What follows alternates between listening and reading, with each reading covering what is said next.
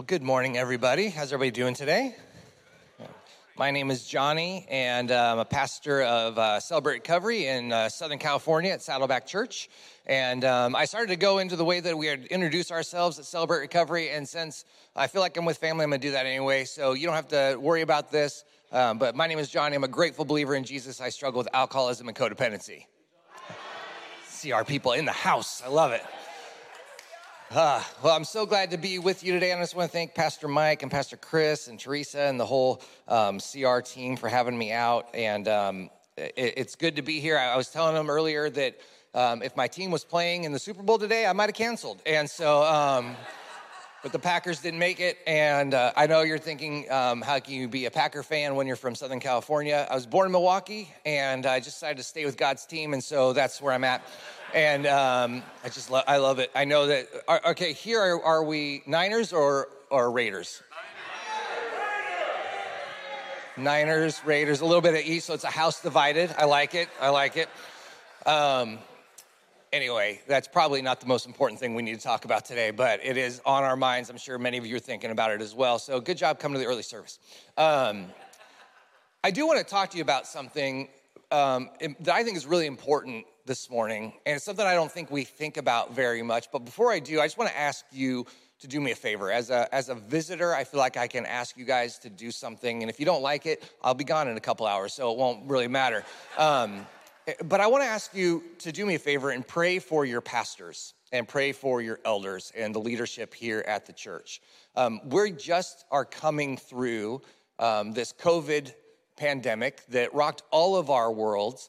And what many people don't think about is how hard, especially on lead pastors, so many of the decisions that they had to make during that time. And I know you probably already do pray for your pastor, so I'm asking you to say an extra one or two. When you think about what's happening, when you think about this church and how thankful you are for this church, just to say an extra prayer for your pastor, their families, the elders, and the leadership of this church. It's not easy to lead a church. And I think sometimes one of the things that we forget is that our leaders hold on to a burden of leadership, and they care about how we're growing in our faith, and they care about how we're living our lives. And often we can think, I don't like the way that it's too cold or it's too warm in the worship center, or, I don't like this or that. And I just want to ask you, I know Pastor Mike's about ready to celebrate 20 years here, and what a commitment that is. And so just want to say that. And just as you think about this church and as you think about all the things that have happened here, just maybe even this is your first time coming, or you haven't been in a while. Maybe you're checking out different churches in the area. What I know already from the very small amount of time that I've been here is that this is a warm, welcoming church that is a place where I think you can feel at home. So I just would encourage you to get plugged in here and begin serving here. Come to those celebrations and things like that as well. And also join them for Celebrate Recovery if you're in a place where you're hurting or you're frustrated. We talk about hurts, hangups, and habits, 3 things that we ask Jesus to help us overcome and Celebrate Recovery. So I'd encourage you to check that out. None of that is what I came here to talk to you about, though. I want to talk to you about something that happened to me on a recent trip that my wife and I took to LA. Now, we're from Orange County, and it's about 60 miles south of Los Angeles. We don't go to Los Angeles very often. But we decided for our anniversary, we were going to go and stay in a kind of boutique hotel, and we were going to do some just like window shopping because we couldn't afford to buy anything, but we were going to go and check it out. And so we found this hotel because what happened is one of the smartest things I ever did was marry my wife, Jenny. And one of the second smartest things I ever did was we got married in the year 2000. And what's great about that is I never have to think, all the men already know what I'm going to say. I never have to think about how long we've been married, right? So anytime somebody goes, how long have you been married? I'm like, what year is it? 23 years, right? And so it's nice that way. I highly recommend it. If you can wait for an even year, something like that, do it. All the women are like, stop it.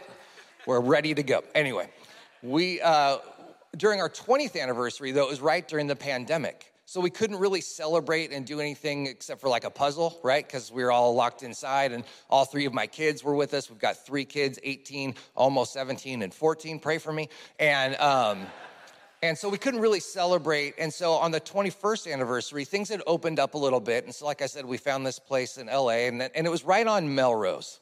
I don't know if you've ever been on Melrose. I knew that was a TV show from the 90s. I didn't know much more about it. And there's all these cool little stores, and we thought, okay, well, let's just go look in some of these stores. And we found this place that had vintage clothes in it. And here's what I didn't know. That vintage now means stuff that I was into as a teenager.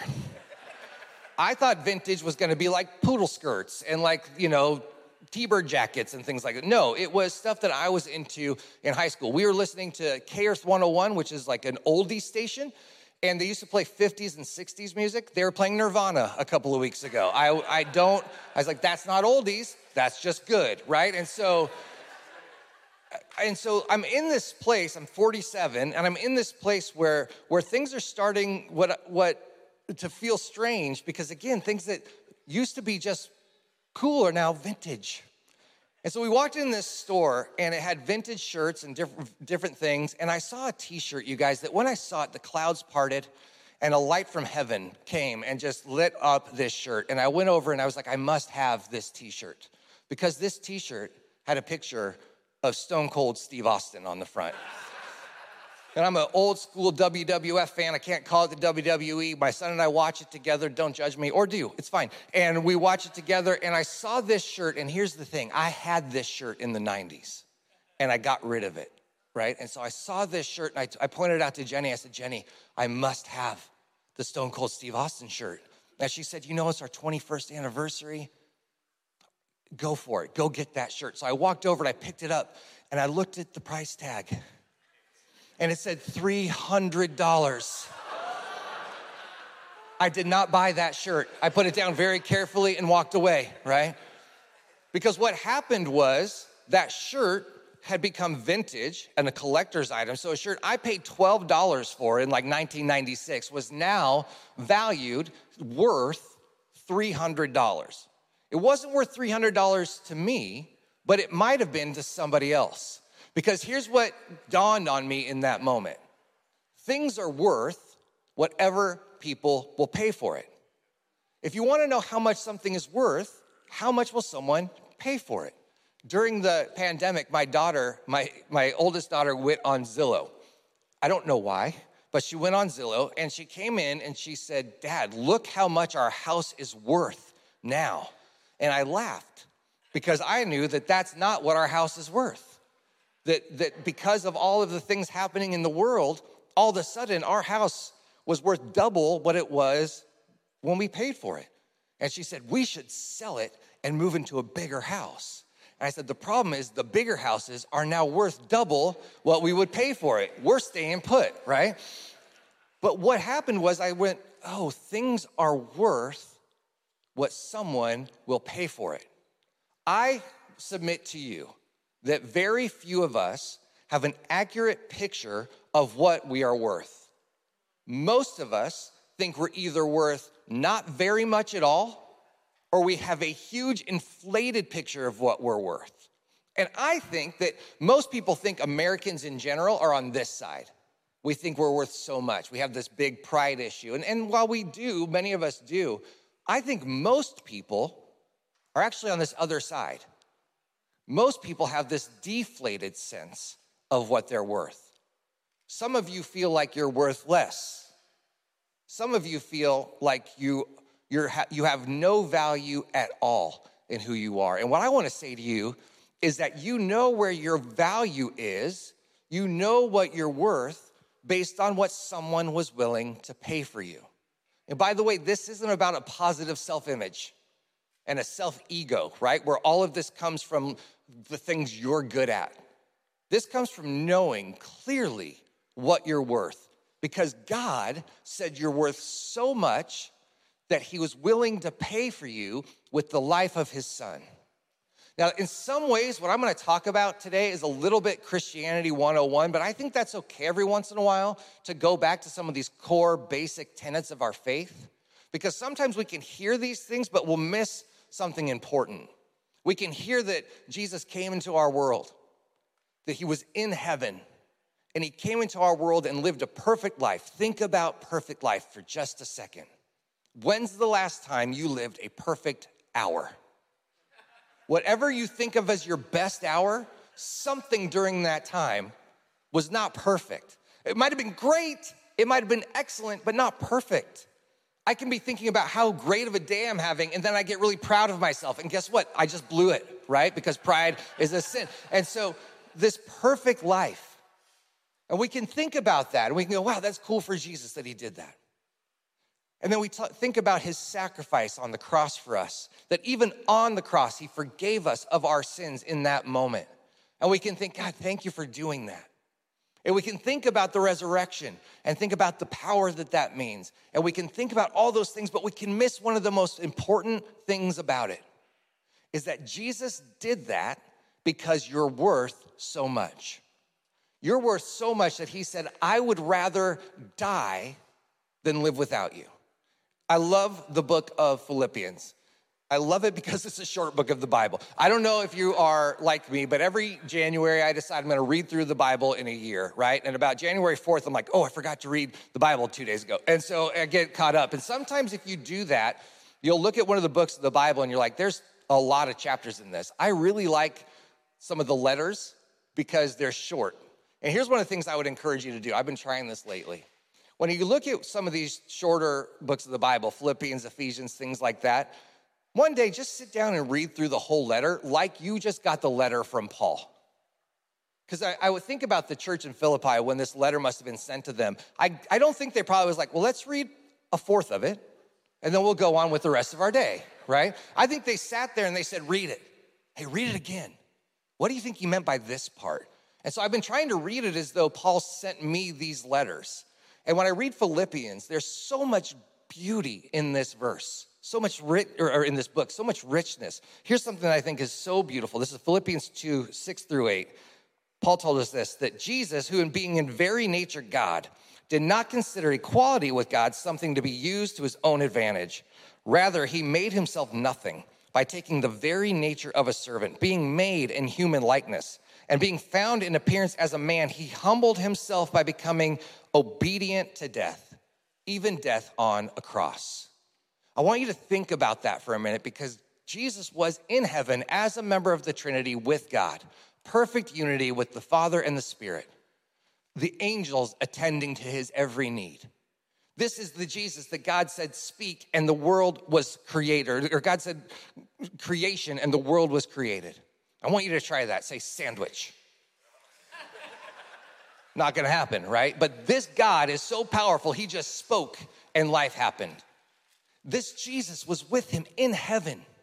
And he said, I would rather leave this place and suffer a gruesome death so that I could set my children free because they're worth that much to me. I want you just to stop at some point in the next few days. And I want you to think about the fact that you're worth so much that Christ died a gruesome death for you. And he would have done it if you were the only one away from God. God always decided, always wanted us to be in relationship with him. When he created the world, he put us in the Garden of Eden, Adam and Eve in the Garden of Eden. I know some of you are like, yeah, that's a kid's story, but think about it for a second. In this perfect place, there was one rule. Don't eat the fruit from that one tree. Now, a lot of us really judge Eve for her decision, but we're all the same. As soon as you say don't do that, it's like, well, now that's the only thing I want to do. I didn't want to do it, and then you said don't, and now all of a sudden I want to touch that hot stove. Why would I want to do it? I don't know. Mom said don't touch it. This is so a part of how we are that there's a ride at Disneyland, the Indiana Jones ride, that's baked this into the line experience. There's this place in the very long line where there's a rope going down into like a well thing. And if you just walk by, you'd go, there's a rope, but they have a sign on it, and it says, please do not touch the rope. So what does everybody do? They yank on that rope. And when they do, there's a little recorded voice that goes, oh, please don't touch the rope. So you do it again, and it goes, splash. The people at Disneyland know that if we don't say anything about it, they won't touch it. But if we say don't, they will. And so that's a part of our human nature. So, but in the beginning, we were supposed to live in this union with God. It says that God walked among the garden. After they sin, one of my favorite parts is when they hide and God comes in the garden. He's like, hey guys, where are you? Like he doesn't know. And I didn't really get why he would do that until I had kids. And now even today, I'll be like, hey, who drank the milk and put the carton back in the container, right? I know it wasn't me. I know it wasn't mom. We're down to 3, right? But this idea of like, I want you to admit what you've done, come clean, all of those things. And then because sin entered the world later, we had the commandments and we couldn't keep the commandments. And so he said, finally, I will sacrifice myself for you because I want you to have this relationship with me.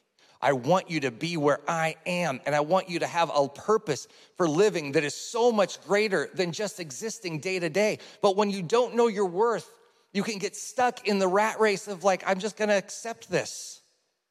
But when you realize that you're so valuable that God sacrificed Jesus for you, again, it's not about what I've done or what you've done, but it's based on the person who loves us and created us. It changes everything.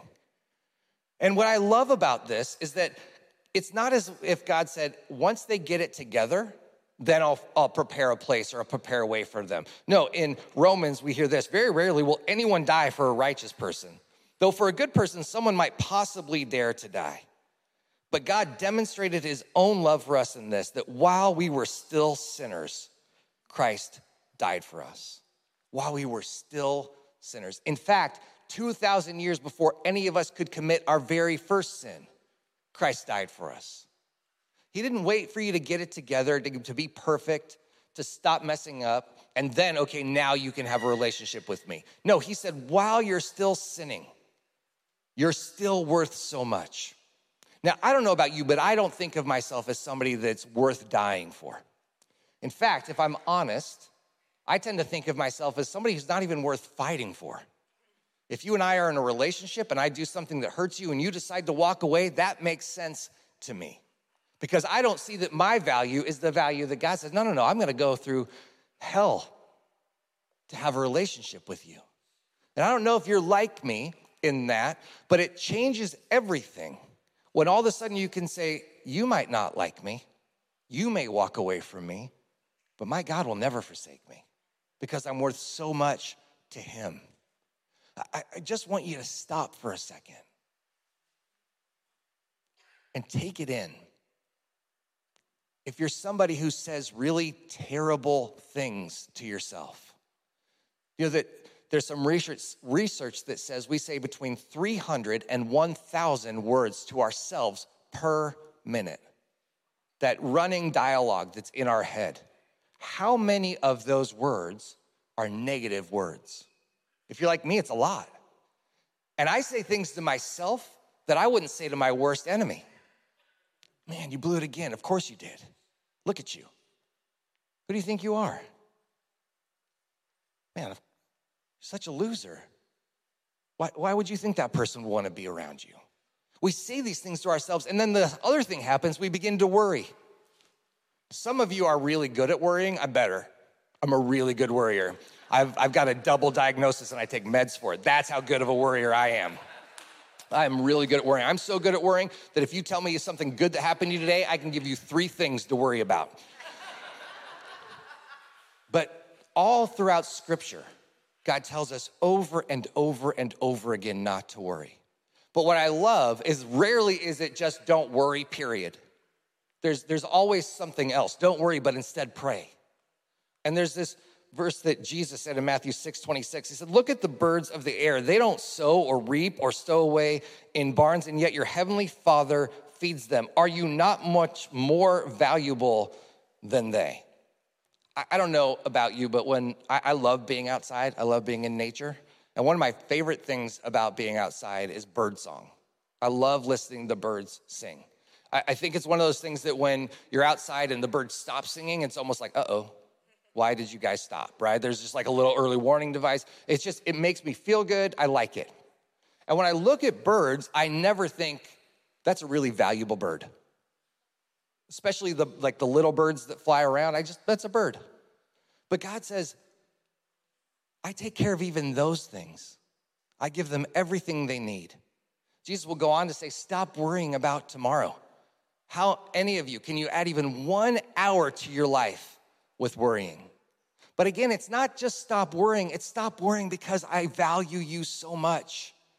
I love you so much. I'm preparing a place for you.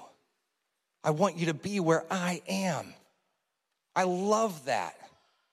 One of my favorite disciples, if not my favorite disciple, is Thomas. If you don't have a favorite disciple, whatever. I do. I love them. I rank them often. Don't worry, Judas is always last. But it kind of goes between John and Thomas. I like John because John calls himself the disciple that Jesus loved. I just think that's kind of a cool flex, right? He's like, I'm going to write this book, and I'm just going to call myself the one that Jesus loved, right? I just think there's something cool about that. But I love Thomas because I feel bad for Thomas. Thomas has the nickname Doubting Thomas, which is such a bummer because Thomas had the nerve to ask questions. That's it. One time, Jesus said, I'm preparing a place for you, and you know how to get there. And Thomas looked around the rest of them, and he's like, do you know how to get there? Do you know how to get there? Okay, fine. Jesus, we don't know how to get there. That's a doubt, apparently. And then after Jesus does something that nobody had ever done, he is crucified, 3 days later raises back to life. The disciples tell Thomas, and Thomas says, I'd like to see it. I'd like to touch the wounds, and then I'll believe. I've never seen anything like that before. And by the way, if somebody said that to you, I think you'd probably do the same thing. He died and he came back? Okay, can I just check it out for myself? And I love this scene in scripture where Jesus walks through the door where the disciples are hanging out. It says the door was locked and Jesus walks through, like literally through the door. And he comes in and he looks at Thomas and he says, Thomas, come here. Takes his hands, says, feel the scars, feel the wound. And then he says, now, stop doubting and start believing. I love that he didn't say, Thomas, as soon as you stop doubting, I'll show you the proof. But he showed him the proof and then said, now stop doubting. I love this because, again, Thomas has this negative image of doubting Thomas. And all of the things that go through our head can take us off track when we forget how valuable each one of us is. You are so valuable that the creator of heaven and earth sent his son to die for you. You're so valuable. You're worth so much that God says, I would go to any length to get you back. What I hope you'll do sometime in the next 7 days is sit and indulge in that knowledge. I use that word and some people don't like it, but that's the feeling. When you think about how much God loves you, to sit and think, but I didn't do anything for it. I didn't earn it. And in fact, you tell me I can't earn it. I don't deserve it. If anything, I deserve you to push me away, but instead you draw me close. And if you do that, if you allow that truth to wash over you, I believe it will change everything about you. You'll start seeing things differently and you'll start saying, you may not think I'm worth much, but my Creator does. You might not think I'm worth much, but Jesus does. And the person who I'm going to spend eternity worshiping loves me. And my value is rich and deep, and it will change everything. It will even change the way that we can have relationships. Because what you will start to see is that not only are you worth that much, but so are the people in your family. And so are the people you disagree with. So are the people that you would consider your enemies. And it changes things, and it allows us to live in a different way. 1 John 3:16 says, this is how we know what love is. Jesus Christ laid down his life for us, and we ought to lay down our lives for our brothers and sisters. Now, those of you who are in Celebrate Recovery, and you know this term codependent, this is not codependency, right? Codependency is where I take my needs and I put them away for your needs, which sounds a lot like Christian living, but it's not to honor God, it's so that you love me. It's people pleasing. It's allowing people to treat you badly, not because you're saying, well, I'm gonna do this to honor God, but so I have a better relationship with you. But Jesus is saying, I loved you so much. And then what we can do is turn around and love other people because we can see their value as well. Because remember, things are only worth what someone will pay for it. And while I want you to take some time this week and think about how you are worth so much that Jesus paid that price for you, I want you also to think about the people you disagree with. I want you to think about the people who maybe sit in this room that you have a hard time with. Or maybe they sit around the kitchen table in the mornings or around holidays. You guys, we just walked through a season that caused more division than anything I've ever seen based on our response to COVID. It tore families apart. People who used to be close couldn't see eye to eye on things. And I think this is the time for us to stop and say, we may still not see eye to eye, but I know how valuable you are. And so I'm going to love you even if we don't agree on everything.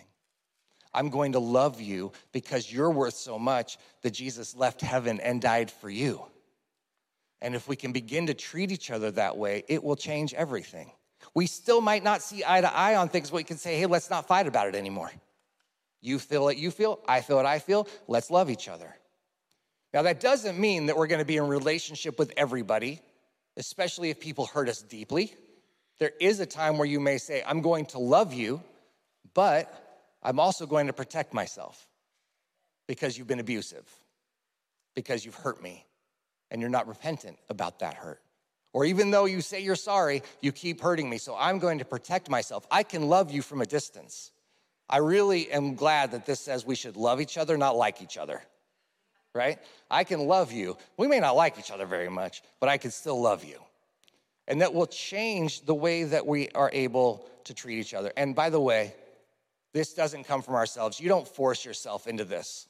This isn't a fake it till you make it. This is a trusting God and asking this to come from him. 1 John 4, 7 through 11 says, dear friends, let us love one another, for love comes from God. Everyone who loves has been born of God and knows God. But whoever does not love does not know God, because God is love.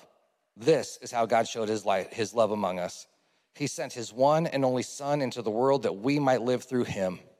This is love. Not that we loved God, but that he loved us and sent his Son as an atoning sacrifice for our sins. Dear friends, since God so loved us, we also ought to love one another. Here's what I just want to say in closing. I want you to take some time this week. My prayer is that you'll take some time this week to focus on how much God loves you. I want you to spend some time not thinking about how God so loved the world, but how God so loves you, because you're part of that. And if you're like me, it's easy to think about God loving everybody else. It's harder for me to think about God loving me. And in fact, sometimes it feels a little selfish, or it feels maybe even a little like it's the wrong thing to do. But God wouldn't tell us how much he loved us over and over again if he didn't want us to get that message. If he didn't want us to stop and say, these songs that we sing about God loving us, he says that about me. These verses that we read about God loving us, he says that about me. Every time God says, I love you, he's talking directly to you. You may not think very highly of yourself. And I would bet even the person that you think has a high self-image really doesn't think that highly of themselves. And you may not think you have much value. In fact, you may have had a lifetime of people telling you that you're worthless. You know, we've bought this lie in our culture that pain is worthless. And so people who have experienced pain are therefore worthless. But pain has a purpose in our lives.